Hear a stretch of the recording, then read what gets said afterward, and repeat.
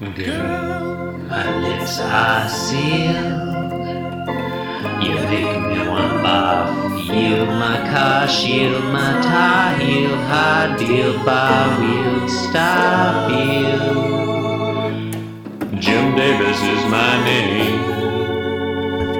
You're listening to Being Jim Davis, an eternal golden braid. My name is Christopher Winter, and I'm Jim Davis. My name is John Gibson, and I'm Jim Davis. John, today is Sunday.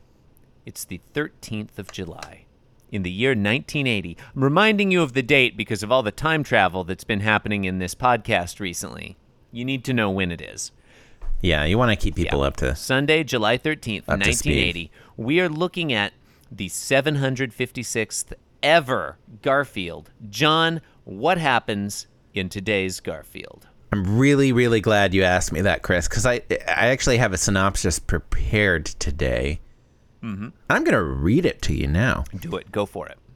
Synopsis go. We are reminded that the universe is a cold, uncaring place, that nature punishes virtue and rewards vice, that life is bereft of meaning, and that we are all of us hurtling inexorably toward oblivion. I want to commend you on your pronunciation, inexorably.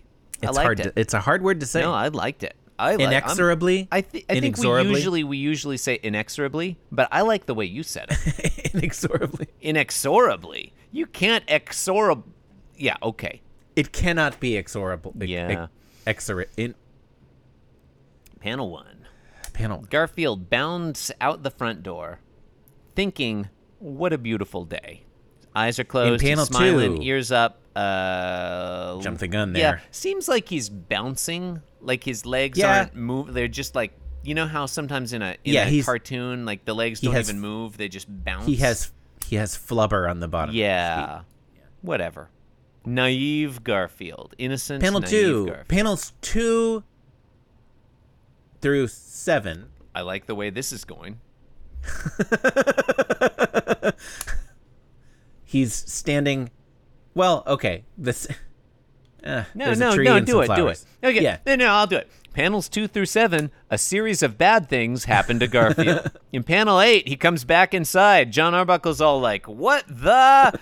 Because Garfield's all messed up from the bad things that maybe you remember I mentioned happened to him in panels 2 through 7. And Garfield's all like, it's not nice to fool with Mother Nature. Happy Earth Day, everybody. April 1st, 1980. Is Earth Day April 1st or is it April 15th? Chris, I'll remind you that Earth Day is actually Hitler's birthday. Okay, which day is that? Which is April 20th. April 20th. It's weird that Garfield says Happy Earth Day, everybody, when it's July 13th, but... Yeah.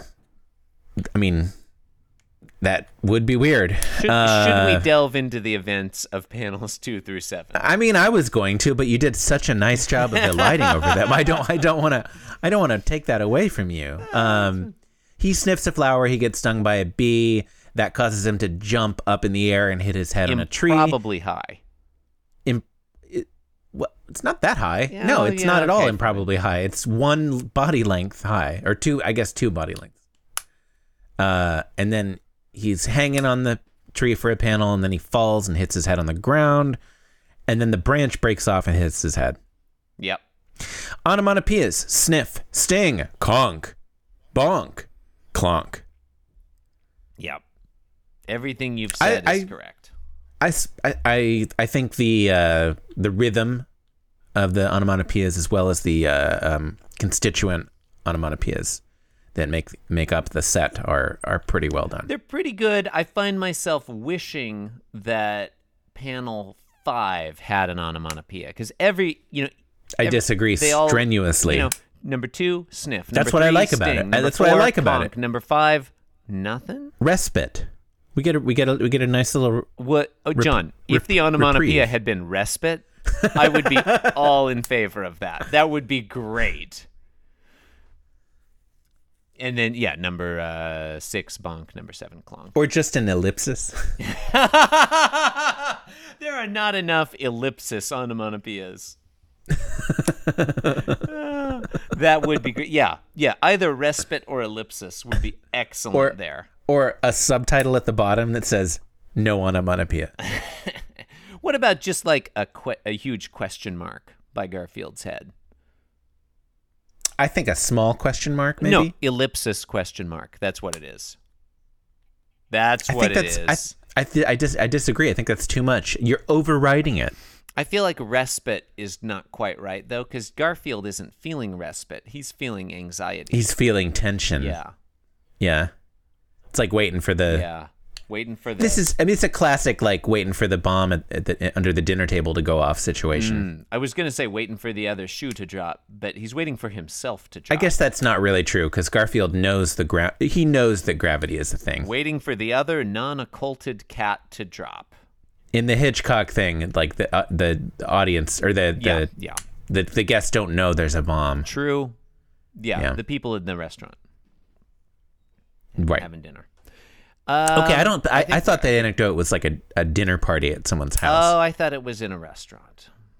I mean, it's not. Really I don't think it materially changes it, but no, it doesn't matter at all. Let's talk about it for 5 hours. Let's be done. Okay, ladies and gentlemen, you have been listening to Being Jim Davis. There are certain queer times and occasions in this strange mixed affair we call life when a man takes this whole universe for a vast practical joke. Through the wit thereof he but dimly discerns, and more than suspects, that the joke is at nobody's expense but Garfield's. You can support the program in a variety of ways, and if you want to do that, like, we're not going to stop you, but think about whether or not... I mean, you make your own decisions in life. But, like, don't blame someone after the fact. Or counterpoint, ask someone else to make them for you. Yeah, or maybe you don't. Maybe the universe is entirely deterministic. Maybe... Well, I mean, you can... Maybe your subjective say something about sense of compatibilism, self-consciousness is just an illusion. I don't think it's necessary to prolong this Might be podcast. Okay, you can follow us on Twitter. I think it may have already ended. At Being Jim Davis, or follow me at the Chris I'm on Winter. Twitter at Inscrutable Taco. Thanks for listening, you bunch of And animals. good night. Yeah. This podcast was brought to you by the Pitch Drop Podcast Network. Like what you just heard? Support the show by going to patreon.com/pitchdrop. And while you're at it, check out pitchdrop.net for more of this and other shows.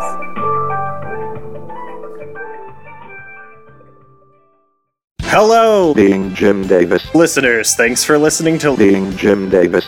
But did you know that the Pitch Drop Network has new show on the way? It's called Boku no Stop, and we'll be rewatching and discussing anime, starting with Neon Genesis Evangelion. The first episode will release on September 30th, but you can and should subscribe right now in the podcatcher of your choice. And don't forget, There will be plenty of fan service along the way.